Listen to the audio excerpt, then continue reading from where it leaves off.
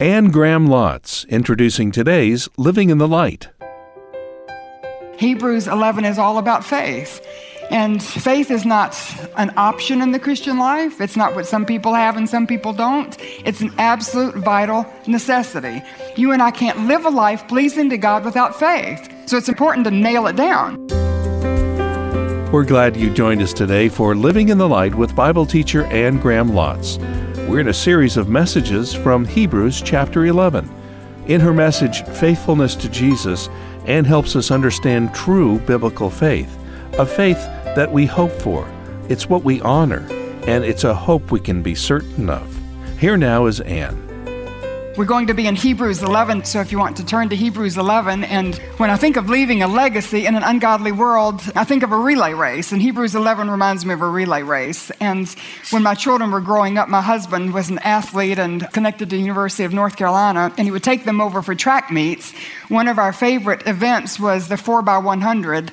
It consists of 4 runners, as you may be familiar with, and they staggered along the track, and each runner has about 100 meters to run, and the first runner is standing there, and he's gripping the baton in his hand. When the gun goes off, he runs as fast as he can down his lane. He comes to the second runner who's already in motion. He passes the baton to the second runner. The second runner grasps it. He runs as fast as he can in his lane, and he passes it to the third runner who's already in motion, and so on until the race is completed.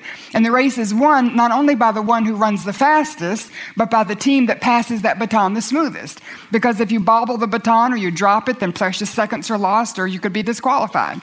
You remember our men's Olympic relay team won the bronze medal, and they were out celebrating when then the medal was revoked because apparently they hadn't passed the baton in the passing zone. And I didn't even know there was a passing zone. I thought you just, handed it off, but you have to hand it off within a certain sort of a box-like cutout on the track. And I thought in the Christian life, the baton represents the truth that leads to faith in God. And one generation passes the truth that leads to faith in God to the next generation, and they grasp it and they pass it to the next generation, and we pass. And I think it's easiest to pass within the passing zone. I'm not saying you'll be disqualified if it's outside, but the passing zone to me is when you have the opportunity. And the best opportunity is within our homes, isn't it? To our own children and our grandchildren. But if that time is past you, or perhaps you don't have children or grandchildren, then it's somebody else's children or somebody else, somebody in this next generation. And we want to pass that baton of truth that leads to faith in Jesus to the next generation. And the way we leave a legacy, a godly legacy in an ungodly world, not only being fired up about Jesus, so we maintain the vibrancy in our relationship with Him, but also through being faithful to Jesus. And Hebrews 11 is all about faith. And faith is not an option in the Christian life. It's not what some people have and some people don't. It's an absolute vital necessity. And 1 John 5:6 says that you'll never have victory to overcome that ungodly world if you don't have faith. Jesus said in Matthew 9:29 that you won't get answers to prayer if you don't have faith, because He said, be it unto you according to your faith. And then Hebrews 11:6 says, without faith, it's impossible to please God. You and I can't live a life pleasing to God without faith. So it's important to nail it down, So Hebrews opens and defines faith, and I'm going to try to explain it to you. So perhaps, because we think of faith, and for me, it's hard to define. It's sort of mystical, and it's out there, and it's, you go to church, you call yourself a Christian, you read your Bible, you believe in God, and so you have faith. And this person's faith is like somebody else's faith, and that's not what we're talking about, okay? So I want to try to describe biblical faith to you, and the chapter opens in Hebrews 11. Now, faith is being sure of what we hope for and certain of what we do not see. And faith is certain of hope. And if I say I'm hoping something, usually it's a hope so. I hope it doesn't rain tomorrow. Well, it might, but I'm hoping it doesn't. But if I say I hope I'm going home next week, I'm going home next week, I just haven't gone yet. So biblical hope is not a hope so. Biblical hope is being absolutely certain of what we don't see. We haven't received it yet. It's not ours yet, but we know it's going to be. And it's a certainty. So we're certain of hope. And I'm going to try to do this just generally speaking. I'll look back on this last year, all the things I've gone through, and I sure hope that it'll turn out good for me. And actually, I'm certain that it will, because Romans 8:28 says, all things work together for good to those who love God and called according to His purpose. When it comes to the gospel, when we share the gospel, I sure hope when I share the gospel it makes a difference, and I know it will. I'm certain of it because there's power in the gospel according to Romans 1:16. And I hope Jesus is coming back, and I'm certain he's coming back because he said he would. John 14:3, I'm coming back to receive you to myself. And I hope there's a place in heaven for me. If we're living like strangers and aliens, I hope that I'm going home to a place that will be mine where I belong. And I'm certain that I will, because Jesus said, I'm going to prepare a place for you. So do you see, biblical hope is that you're certain of what God has said.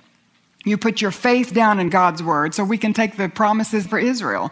In Psalm 105, verses 8 to 11, God says once again, and I can say, I hope that Israel keeps her land with all the peace deal and the Palestinians and everything. I hope she keeps her land. I'm certain she will. Because he said in Psalm 105, again, I've given this land to you and your descendants forever.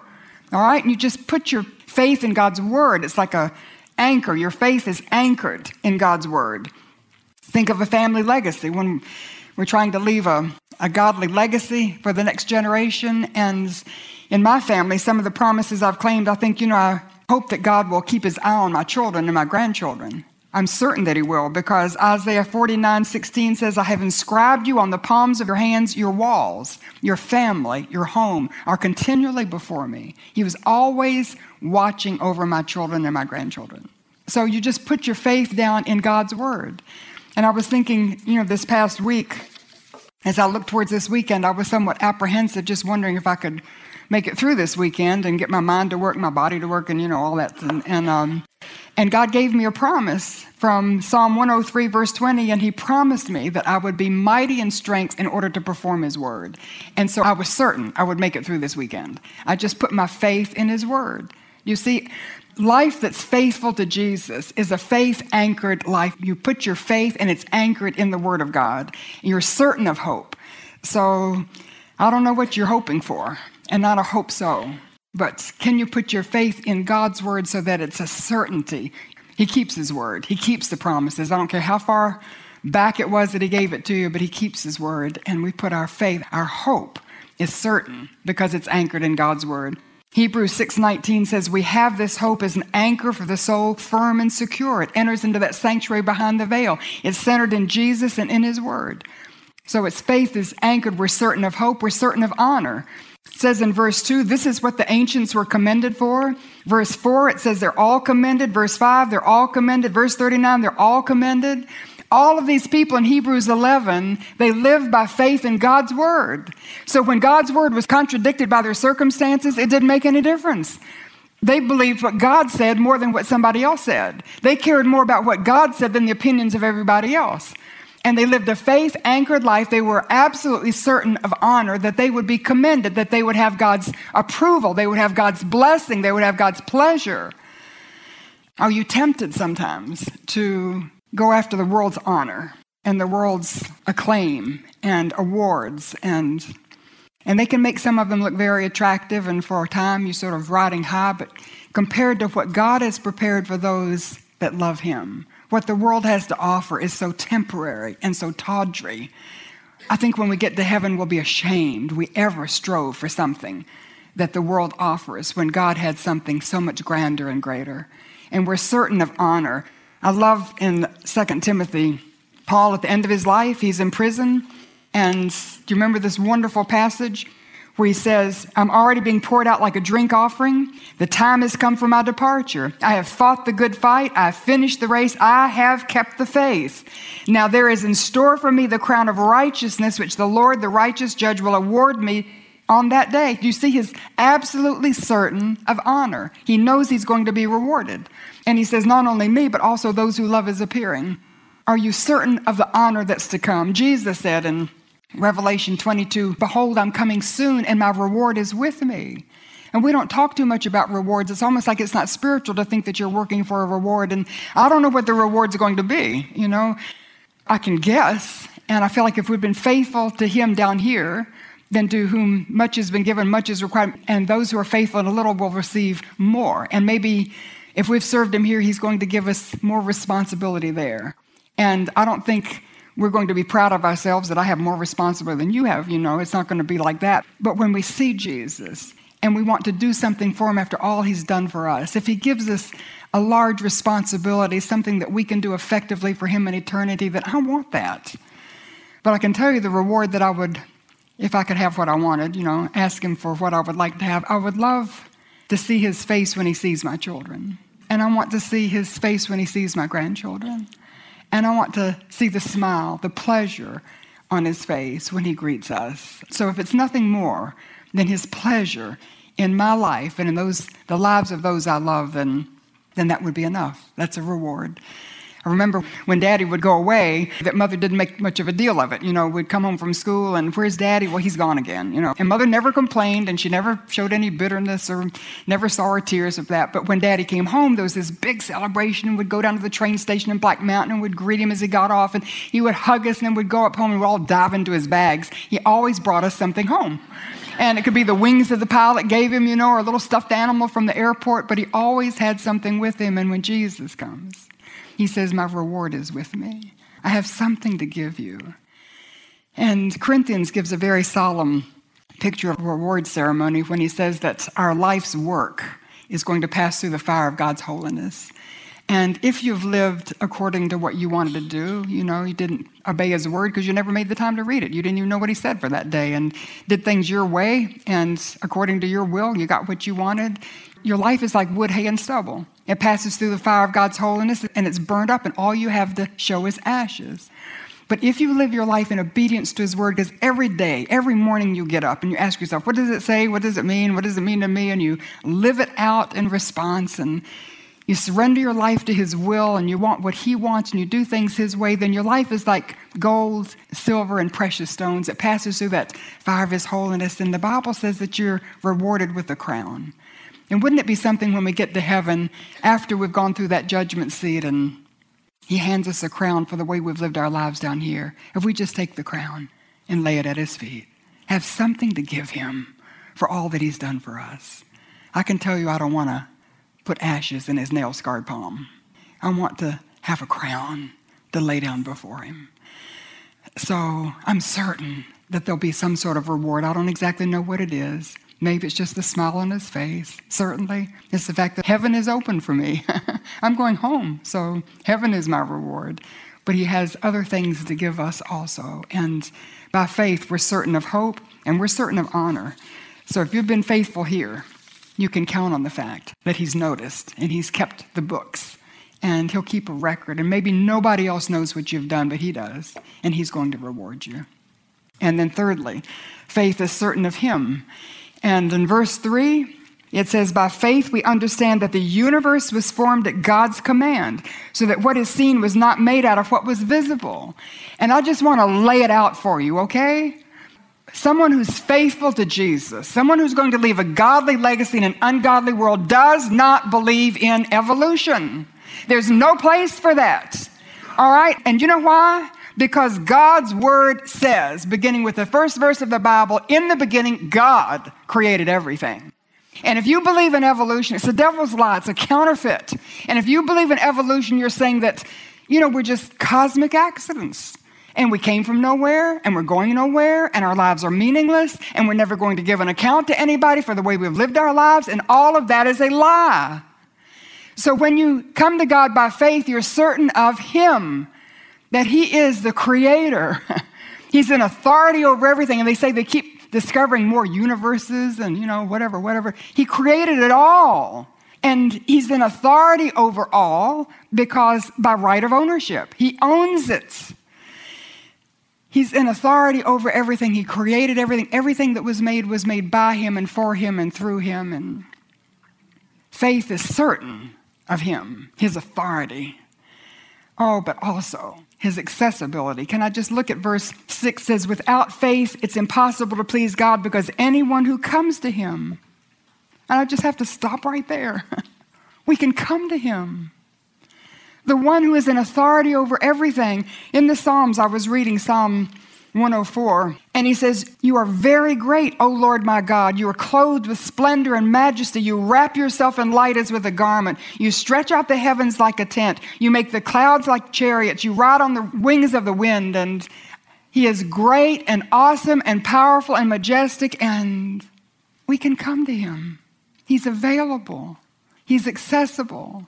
Anyone who comes to him must believe that he is, as he's revealed in Scripture, and that he rewards those who seek him. And the reward, Maybe it's not giving you the answer to prayer, when you pray it, how you pray it, what you pray, He doesn't give us exactly what we want and ask for, and I'm old enough to thank Him for that.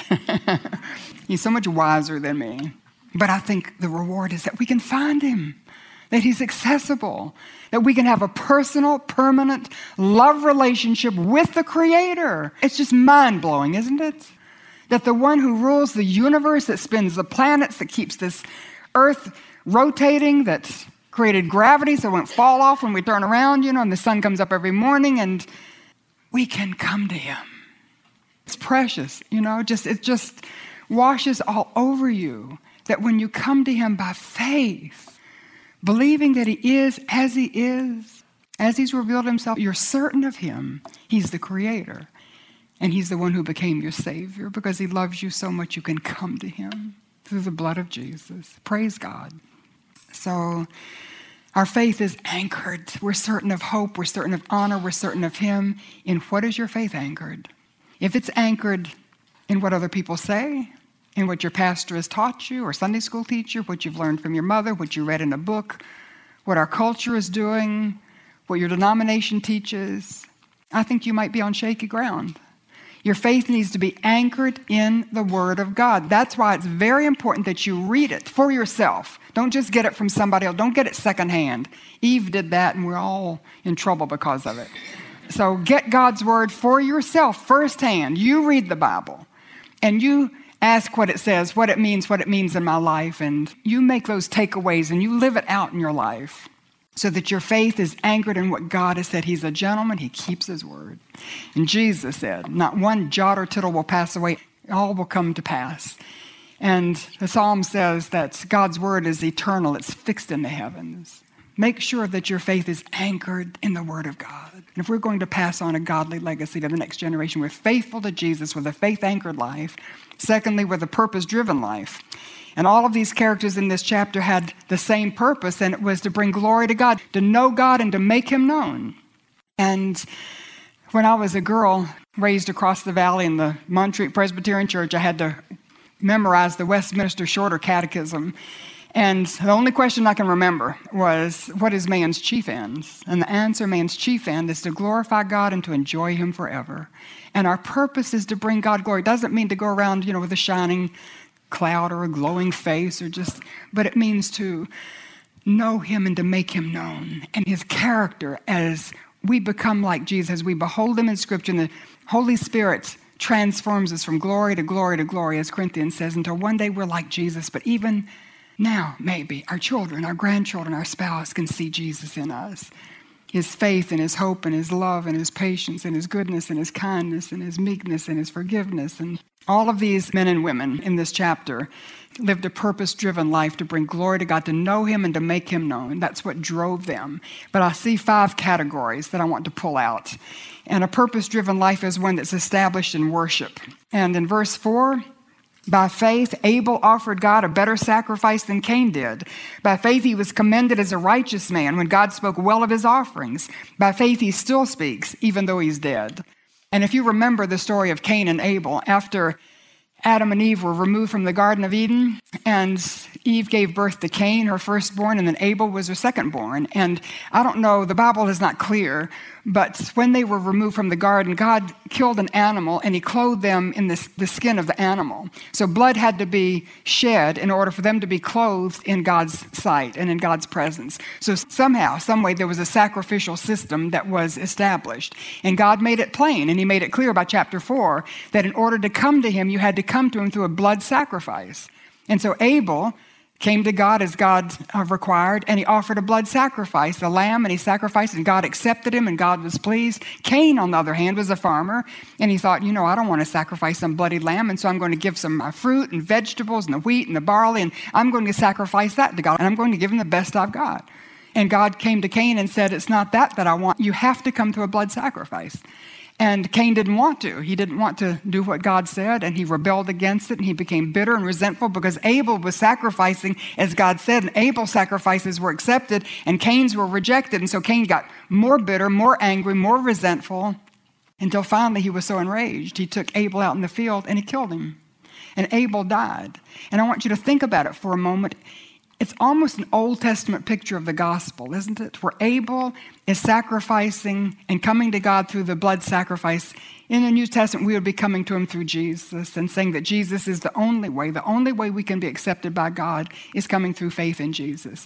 And then I wonder if there's a Cain in your life, a brother or a sibling or a coworker, a spouse, a parent, a boss, or somebody in your realm of contacts, somebody who deeply resents the fact that you say Jesus is the only one, and they become embittered and enraged, and pray to God they don't do what Cain did to Abel, but they may cut you off, leave you out, never speak to you again, start slandering you behind your back, cause trouble, persecute you, you lose your job, you lose your promotion. And the thing about Abel, he did not back off. Even when he knew that Cain was becoming enraged, he still sacrificed as God required. And that's where I see him putting the gospel first, worshiping God in the way God required.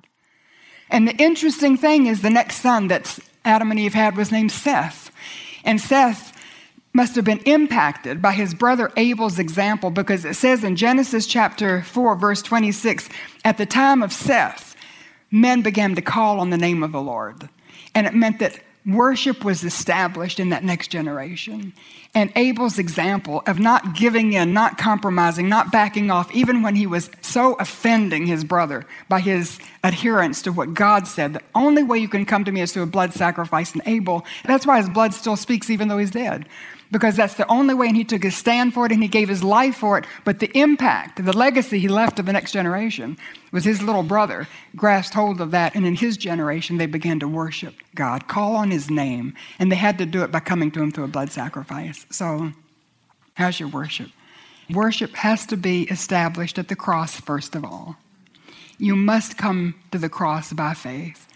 There's no other way you can come to God. You must come, confess your sin, tell God you're sorry, believe Jesus died. He's God's lamb who died on the cross to take away your sin. And you believe if there'd been nobody else, he would have died for you. And you put your hands of faith on that lamb and you grasp it, and your guilt is transferred to him, and the lamb dies in your place, and the blood washes over you, and in God's eyes, you're forgiven.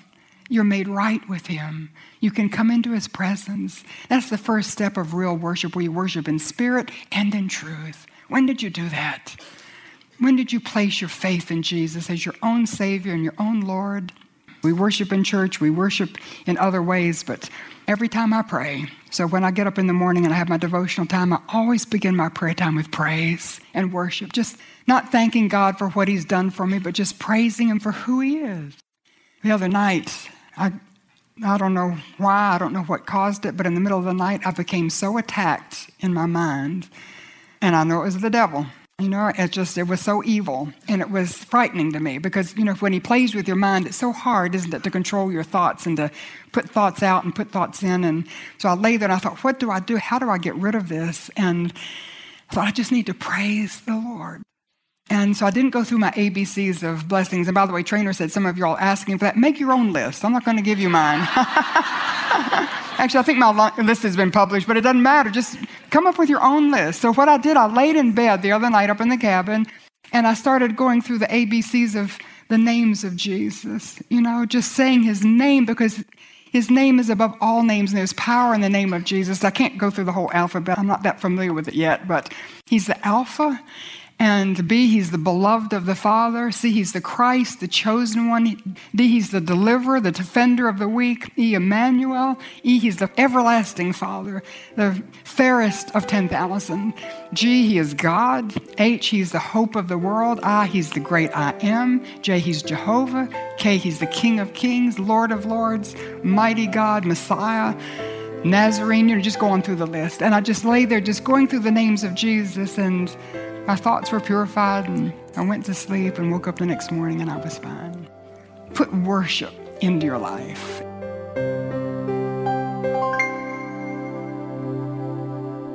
To help and encourage you in your work for the Lord, we invite you to AnnGrahamLotz.org. It's a great opportunity to further read, study, live by, and love God's Word.